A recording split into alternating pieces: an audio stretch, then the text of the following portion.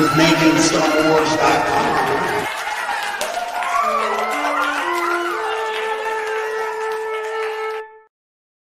Hey everybody, I'm Jason Ward from MakingStarWars.net, and you're watching the Making Star Wars show or listening to the Making Star Wars show. And today we're going to talk about Willow, which isn't Star Wars. This little guy right here. He's in most of the episodes of the Making Star Wars show. You see him right here. And so I've seen the first 7 episodes of the show. I'm going to try to keep each episode I do about this show contained to the episode. I'm going to try not to get ahead of myself or anything like that. So that is the plan. That's what I'm going to try to do. There will be spoilers, so I suggest you watch the episode first. But if you just want a little bit of my general impressions of it from the first episode only, I would say I was happy with it. Like it's a very logical continuation of the Willow story. In a lot of ways, it's what you would have expected from a Star Wars sequel trilogy. It's about their kids and what their kids do and what happened next and how does this story continue on. Passing the torch kind of stuff to some extent. So it's serviceable. It's very good. It made me happy. There was a lot of great moments in it. It has some moments that are a little bit less than stellar in terms of performance, things like that. But all in all, I probably would give it a good 7.5 out of 10. So that's where I would put it. And for the record, I don't ever give 10s. I think 10s are unobtainable. They're not, you can't get there. Okay. It's impossible. I say 10 is perfect. So anyways, the story begins with sort of a storybook retelling of Willow. Now, here's the whole thing, okay? When you get to the first episode, or the start of each episode begins with a storybook, and it's a fairy tale, and I like that, and I'm okay with it. But then at the end, we kind of end with indie music. And the first episode, I wasn't jazzed about it, but I'm like, hey, it's just the credits. They want to sell some shit on Apple Music, whatever. That was my take on it. It's fine, okay. But I feel that the bookends of each episode sit well together? No, I don't. I don't think those things do. I don't think here's this fairy tale storybook opening up and then we're ending, on Spotify. I don't think that's a good idea. I think it's a terrible idea. And when they think that they're like, hey, this ain't your dad's Willow. No, why would you put your grandfather's music in it after that? I don't understand that. Fucking confuses me, but I'm getting ahead of myself, which I said I wouldn't do. But those are my thoughts there. Okay. So anyways, we start with a recap explaining that Willow and Man Mardigan, who they were, who Alora Dannon was, stuff if you've seen the film, which I suggest you watch the film before you see this, but you don't have to because this does it for you. And then we have Sorsha saying that she married Mad Mardigan, and kind of sounds like she regrets it. She married him because she was young, she says. And that's one of the things about this show is she's a little bit of an Anakin Skywalker in a way. She's somebody who's doing things for the people she's doing bad things for the right reasons. She's doing bad things out of love. But it sounds like she's messing up. And we'll get into that, more of that in a little bit. But Willow sees this vision that the future Empress will be destroyed. And we see Mad Mardigan's sword just sitting in this dusty vault full of cobwebs and stuff. And you're like, so obviously there's more to come on that. There's some intrigue there. But if you're a Willow fan, you know that was Mad Mardigan's sword in that vault. So, and then we see Alora and the wand are hidden away. And Sorsha says that it's the only way that they can protect her, according to Sorsha. So then our story kind of really begins. We kind of get past the what is Willow? What are you watching? And then we open up with Kit and Jade sword fighting, and Kit and Jade, as this episode goes on, are clearly in love. I know I said I wasn't going to move too far ahead, but one thing I want to critique the general series about is in the first episode, they really sell this idea that they are together, that they kiss, that they are a thing. And I feel like the series kind of rolls it back a little bit. I just wonder, I don't know if this is the truth, but I wonder if there was a little bit of a back and forth about whether they were going to go through with how far they were going to be in love and what that was going to mean. And they wanted the ability to edit it out or keep it. I don't know. But in the first episode, they're clearly a thing. They're clearly straddling each other and kissing and stuff like that. And then as it goes on, as the series goes on, you start to think like, have these people ever even held hands? Like it's confusing in some ways. But all in all, when you start it, I like it. I like how, but we do end up with like just a really messy relationship, like as the story starts, because we have Kit and Jade, and they're like sword fighting, like sparring and practicing, and then they're told like they need to go and get ready for the meeting tonight with the prince, because she's gonna have to marry this dude that she doesn't want to marry. But we know that she's in love with Jade, and then we go over to Alora Dannon, and she is making out with Eric, who is the son of Mad Mardigan and Sorsha, Kit's twin brother. And if you're not a huge Willow fan, in the original film, there's a character named Eric, and he like doesn't respect Mad Mardigan because Mad Mardigan like was like a deserter. And then by the end of it, Eric and Mad Mardigan are fighting together. General Kill kills Eric. They were like good buds. He dies, and then they clearly name their son after Eric, which is a kind of a big deal. It's sort of like in Star Wars when Ben Solo is named after Ben Kenobi. It's that kind of thing. Sorry for the podcast people, but I need to drink my coffee. So, Sorsha is, like I said, she's kind of like becoming the evil mother by making her gay daughter marry this dude for self-serving reasons. And so I'm mixed on Sorsha in this episode. Is she good? Is she bad? It's not clear. We'll get into stuff in a little bit about how she's supposed to she wants to like unite the kingdoms, and they've all been this like separate kingdoms that are like sort of like under like one banner kind of thing together. But Alora Dannon's supposed to come and become the empress and do it. She's trying to circumvent that. And is that a power play by Sorsha, or is it a love? Is it out of love? It's not. Is it both? I don't know. It's not clear. But I'm not trusting Sorsha. I'll tell you that much. But Sorsha hears the gales are coming. The gales. It's like these winds. They're evil. And it's this warning from Willow, but Sorsha's ignoring it. So I get the impression in the first episode, Willow gave some straight up prophecies about what's going to happen, and Sorsha doesn't want to hear it. But now Sorsha's hearing it, but maybe pride is keeping her from acting. So the opening's very tropey. Like, oh, I'm a tomboy who likes girls. I don't want to get married to a prince. And oh, me, but at the same time, like, I'm Eric and I just like chicks, man. But it's fine. No one wants their responsibilities in the show.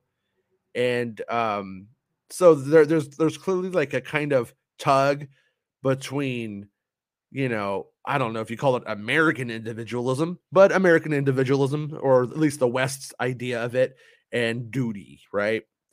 And we have this character, by the way. Then we end up like in the ball, right? And everybody's like really uncomfortable in the formal attire because they're supposed to be off adventuring, because we know them as Sorsha and Mad Mardigan's kids, who Sorsha and Mad Mardigan to us is adventure, right? So duh.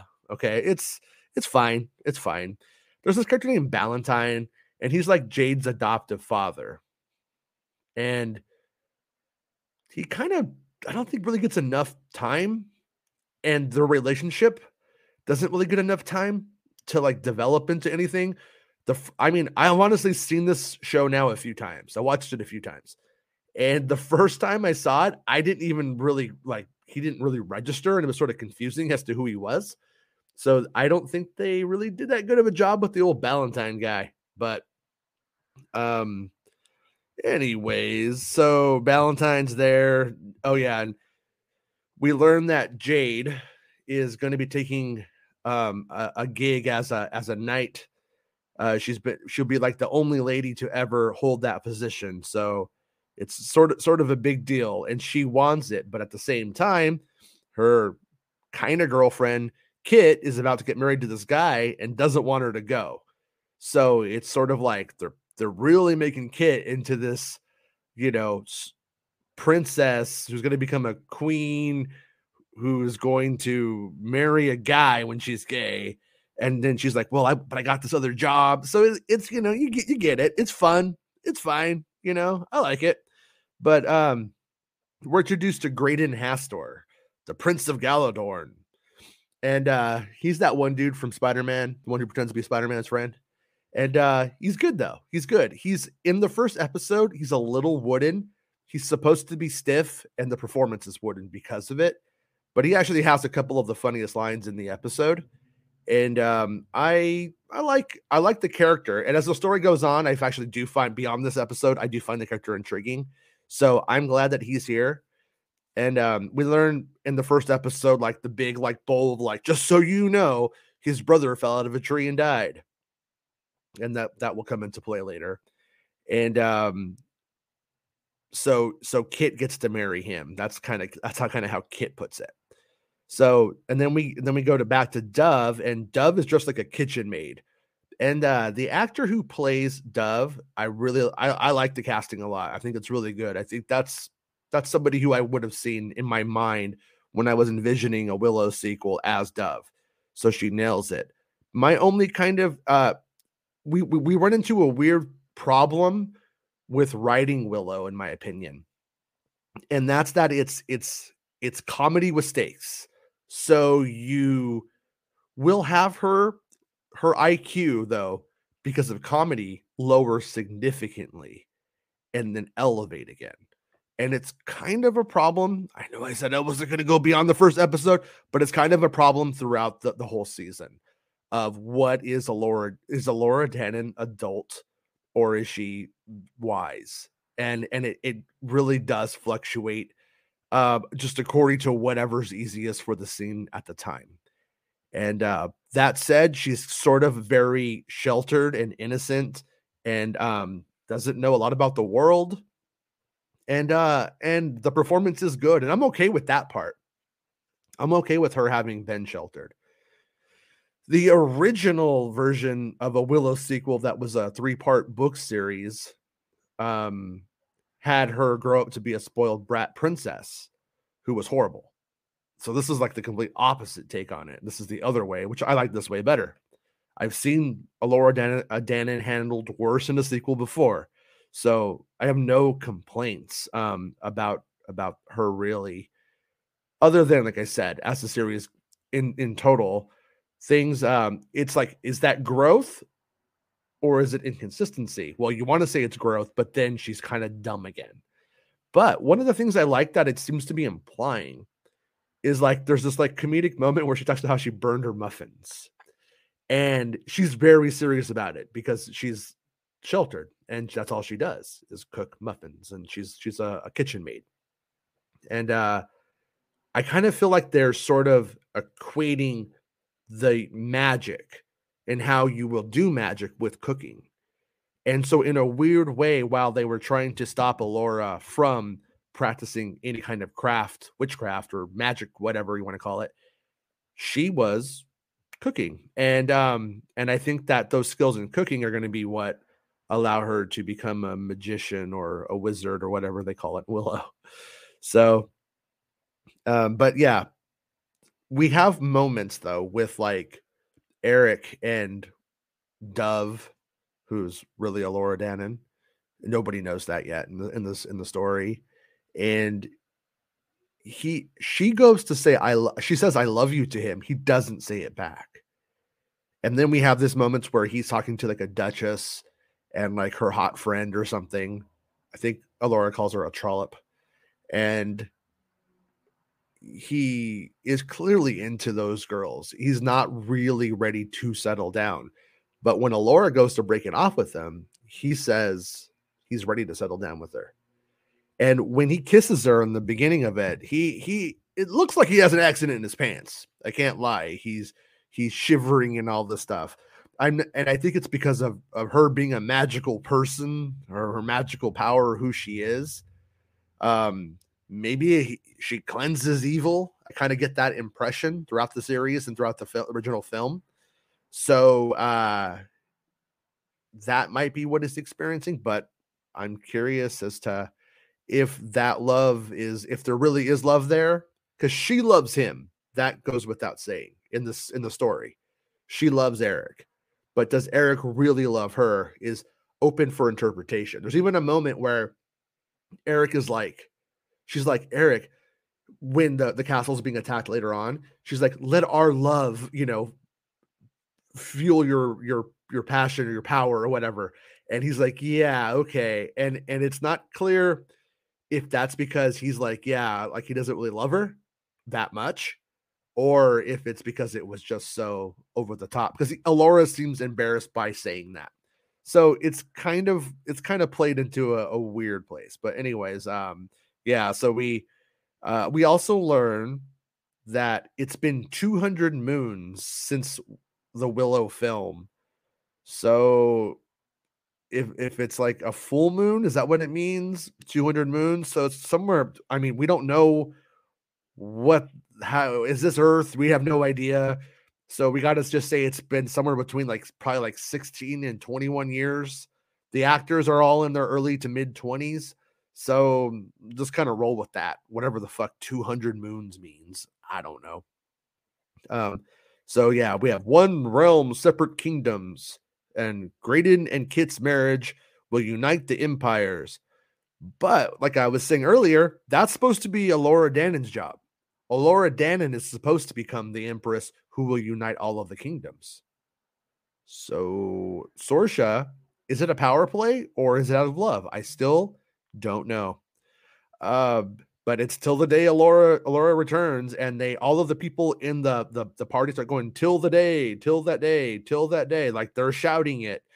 And but Sorsha knows that Alora's there. She's hidden. Alora has never left. So kind of weird. But then we start to hear Sorsha hearing Willow's warnings in her ear again. She's having sort of those flashes, Then we have a peculiar scene. And I kind of understand it, having seen further episodes, but I kind of still don't. And that's that Borman is a new character. By the way, my favorite character by far, the breakout character of the series, in my opinion. And Sorsha goes down and visits him in jail. He's in her prison. He is her captive prisoner. And excuse me. So we have there's some implied history. And, Borman chastises Sorsha for making Kit marry the prince and says, you married Mad Mardigan, which was hard, but you did it out of love. You did it for the right reasons. So Borman's this really horny character. And I'd say Willow's always been a pretty horny series. Not Willow himself, but the Mad Mardigan side of it. Mad Mardigan's a pretty horny character. Borman, he's our new Mad Mardigan. And he's a very horny character. There's some great moments with him in future episodes and this episode. But it's interesting that Sorsha will go meet with Borman.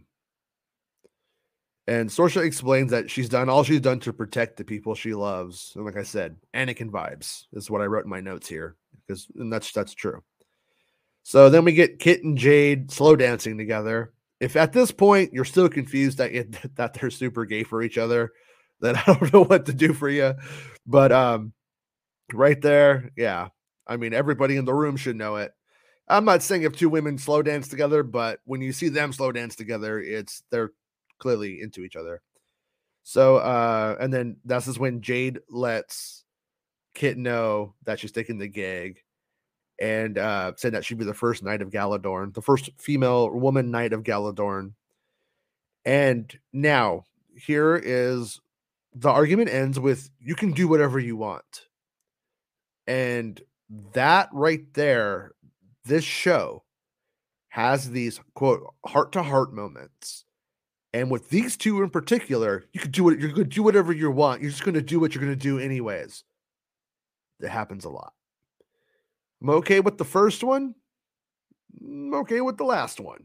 But it's all the ones in between that gets a little tedious for me in the show. Just to be clear. And the show likes to do heart-to-heart moments. Later on, there's even it happens with every group of characters all the time, every episode.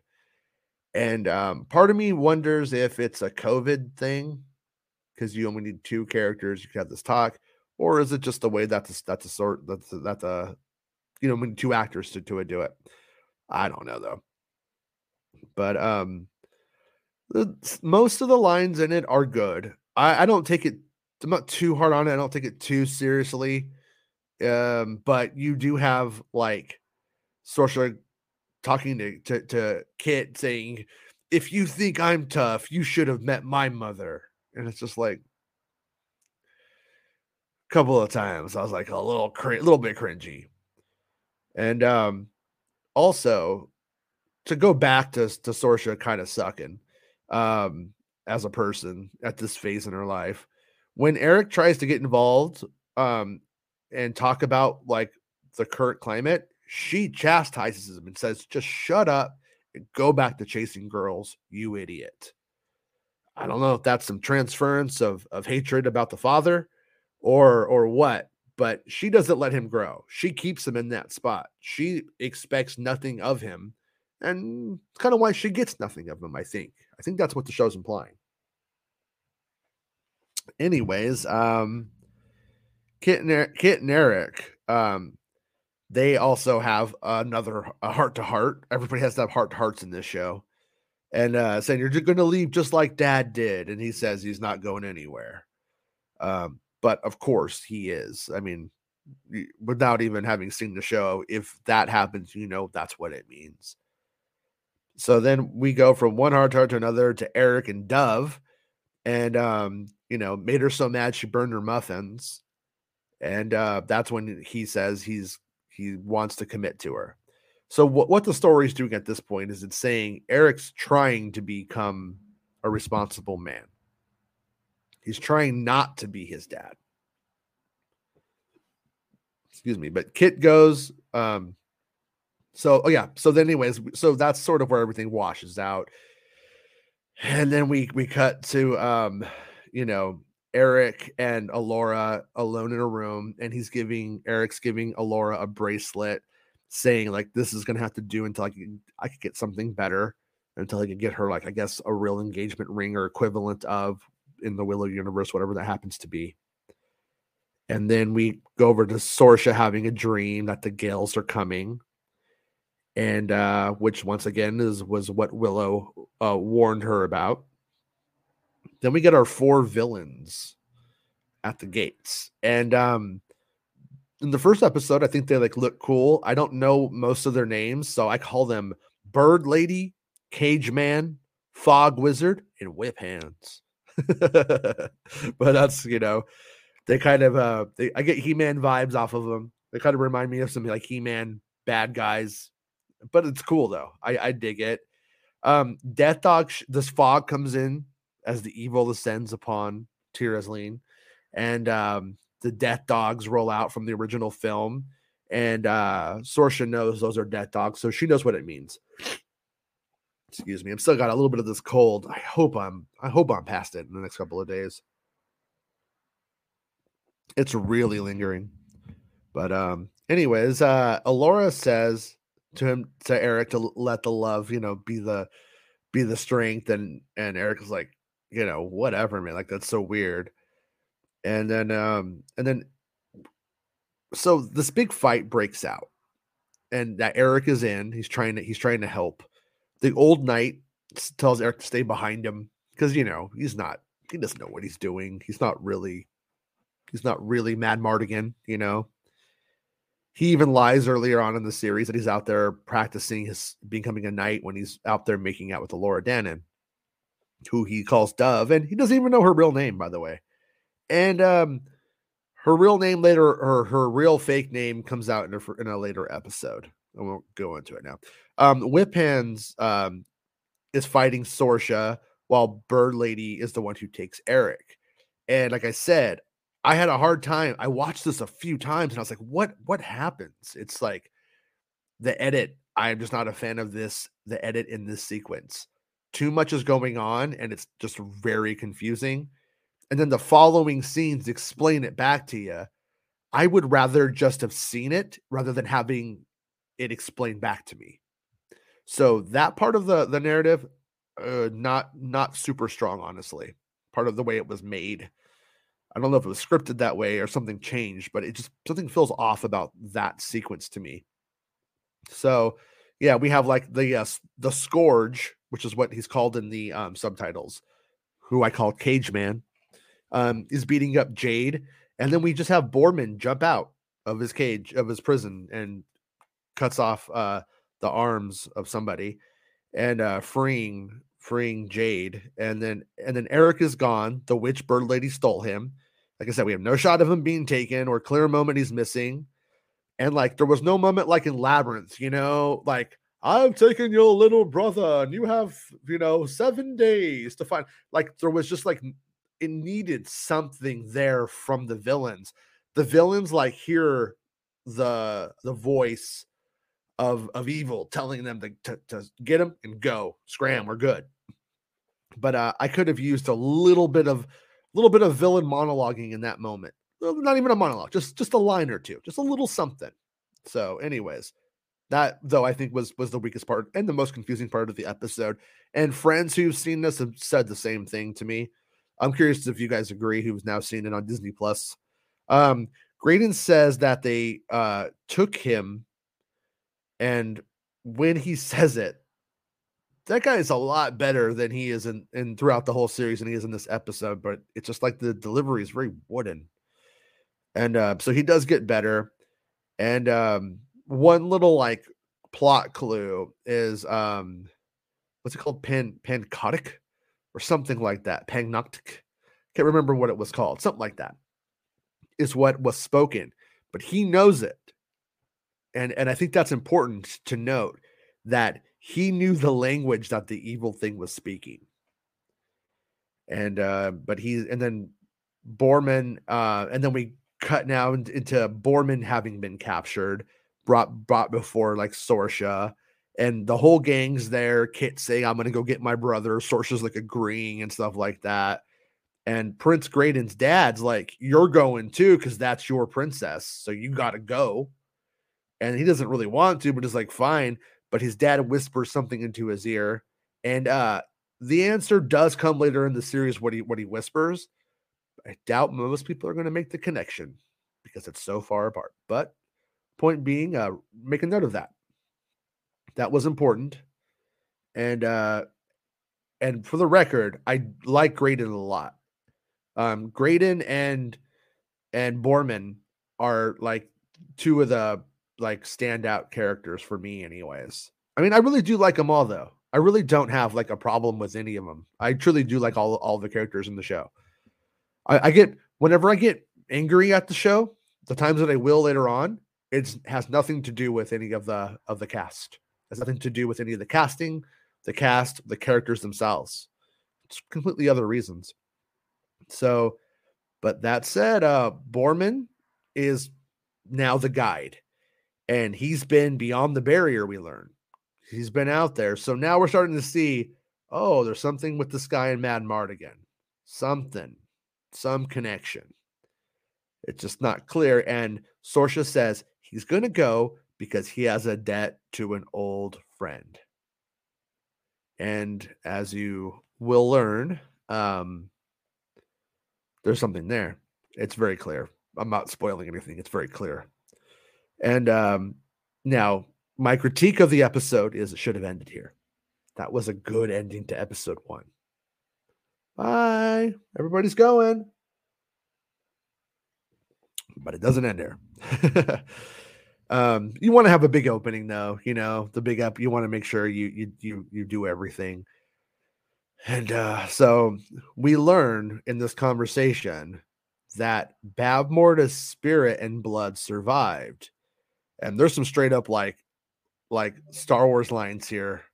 Star Wars lines are in this, It's going to be difficult for you to hear, but you must. It's like Luke Skywalker's lines to Leia, almost verbatim.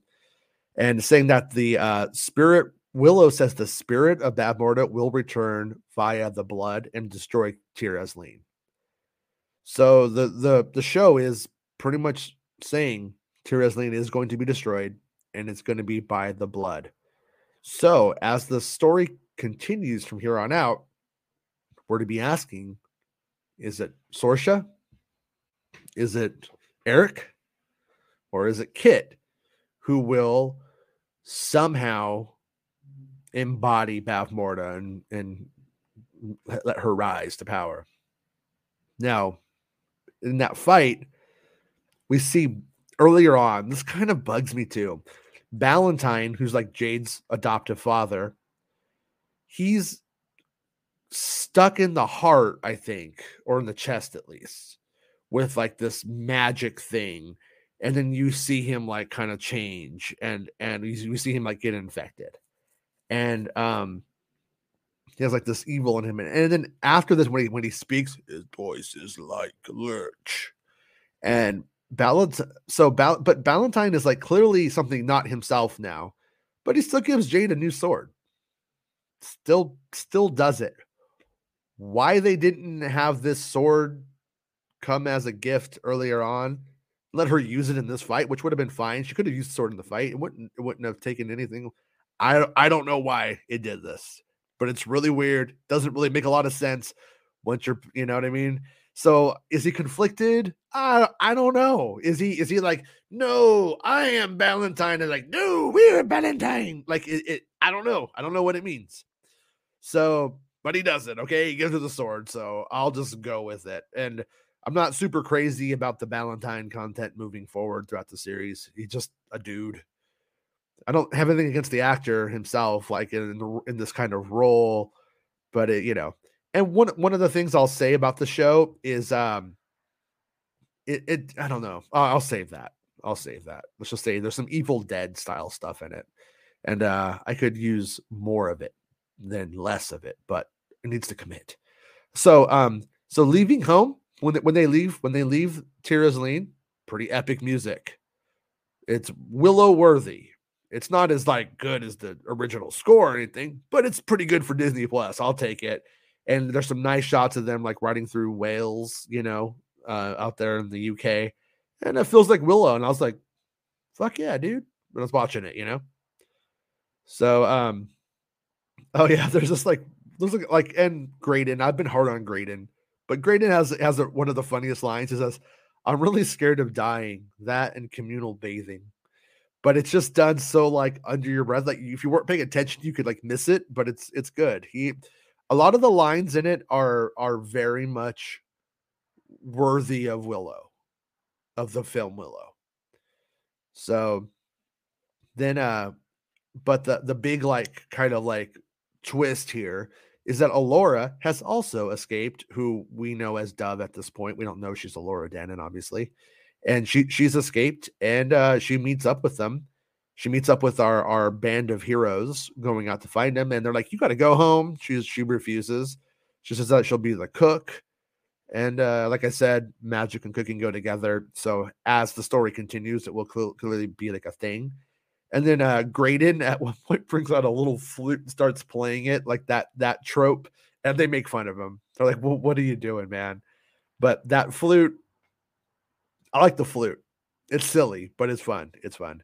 And when the first time we really kind of see the whole main cast outside of Willow, Warwick Davis, all together interacting, sitting on the thing, and when it happens, it works. It's good. You believe that that not only the actors but the characters, like they work. It's good chemistry. So we learned that the barrier was built to protect Alora Denon by Willow and Fin Raziel, the big barrier around Tir Asleen. And then Kit, in these conversations, lets it slip that Mad Mardigan snuck Alora out of the castle, and she thinks he stayed with her. But Borman knows the truth, and Borman's like, it's easy to believe that, right? Is that just what you want to believe? So Kit thinks Mad Mardigan snuck Alora out, and then we end up later on, like the next morning, they all wake up. Alora's already gone, and Borman's like, sleeping on the hard ground will cure you of any romantic notions. And but nope, she's actually gone to the barrier. And the barrier moment in the show, I think, is not only symbolic of what the characters are going through, but the show itself. Because I feel like when we're inside that barrier, the rules of the Willow film are very much intact. Once we get out, it starts to fall away a little bit. And I don't think that's necessarily a good thing, for the record. But it is what it is. And they end up the main heroes, if you will, end up all together, waking up and going out towards the barrier where Alora Denon has already like crossed this threshold and is investigating it and stuff. Stuff was fine. It was fun. And as they get there, there's like an outpost, and that outpost is supposed to have a bunch of troops, and they think that they're going to resupply there. They get there, there's nobody there, and that weird language is written on the wall again. Once again, Graydon could read it. So in case you're wondering, Graydon, he knows this evil stuff. Excuse me. The harbinger of the worm will come. And one thing, it seems that stuff, like the ground starts to shake and stuff, as Alora is crossing that threshold and she's experiencing emotion. So it kind of seems like Alora's emotions may be connected to this thing. I'm not positive about that. That's my reading at this point, having seen the first episode a few times. So, and then Alora crosses the threshold of the barrier, and so then we kind of get them all meeting up, and they're like, "What are you doing out here, Alora?" And they're like, "She's kind of crazy." They're kind of amused by her tenacity, but the Bone Reavers attack, and the Bone Reavers are, as you guessed, General Kill people.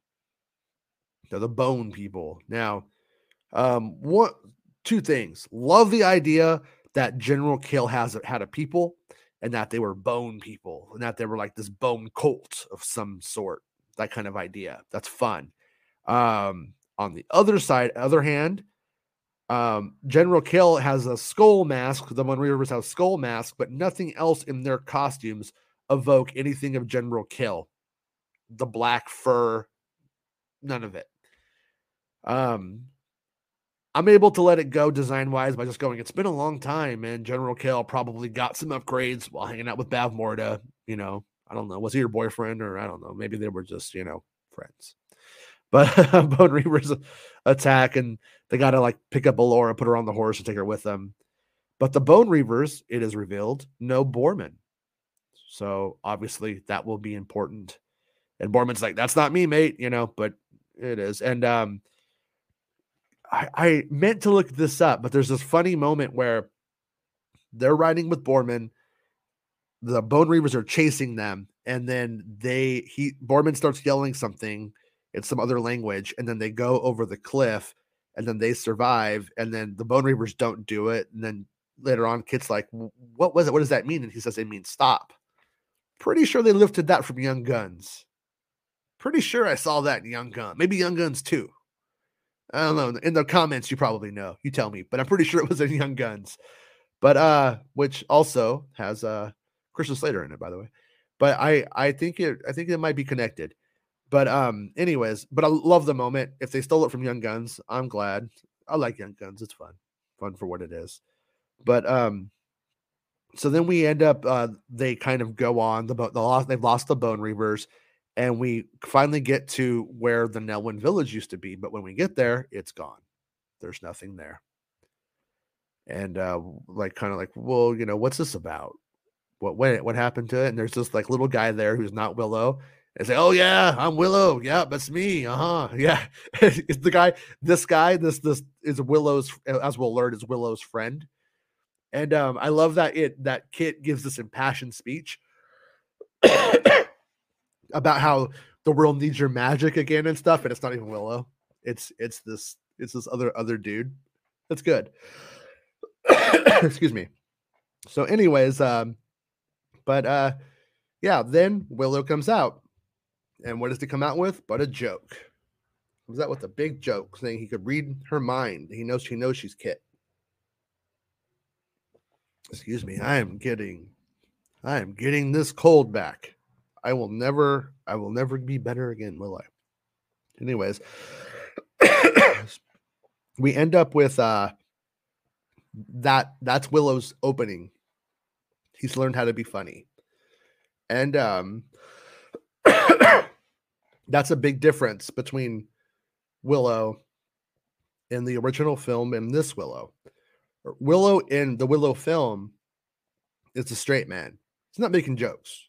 He's not funny. He has no sense of humor. This Willow does. I don't know if I like it. Especially when you have all of these other characters in the series being Mad Mardigans.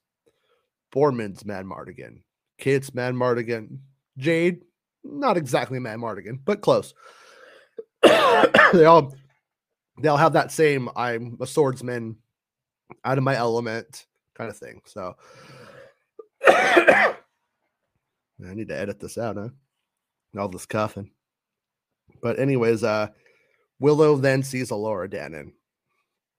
And when he sees her, he recognizes her, brings her up, takes her arm, shows that it's really her. She has the tattoo. And she looks at him, and then, like, because she's a bit dumb, it's adorable, but her last line is what?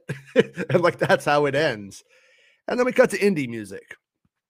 And like I said, when I see this episode, I was like, oh, it's okay. The indie music is okay because it's just in the credits. Oh, that's how it starts. That's how they get you. But I liked it, though. It was good. It was more than serviceable, I should say. I said serviceable early on. I think it's more than serviceable. I think it was a good opening to bringing Willow back. I was happy. It did what I needed it to.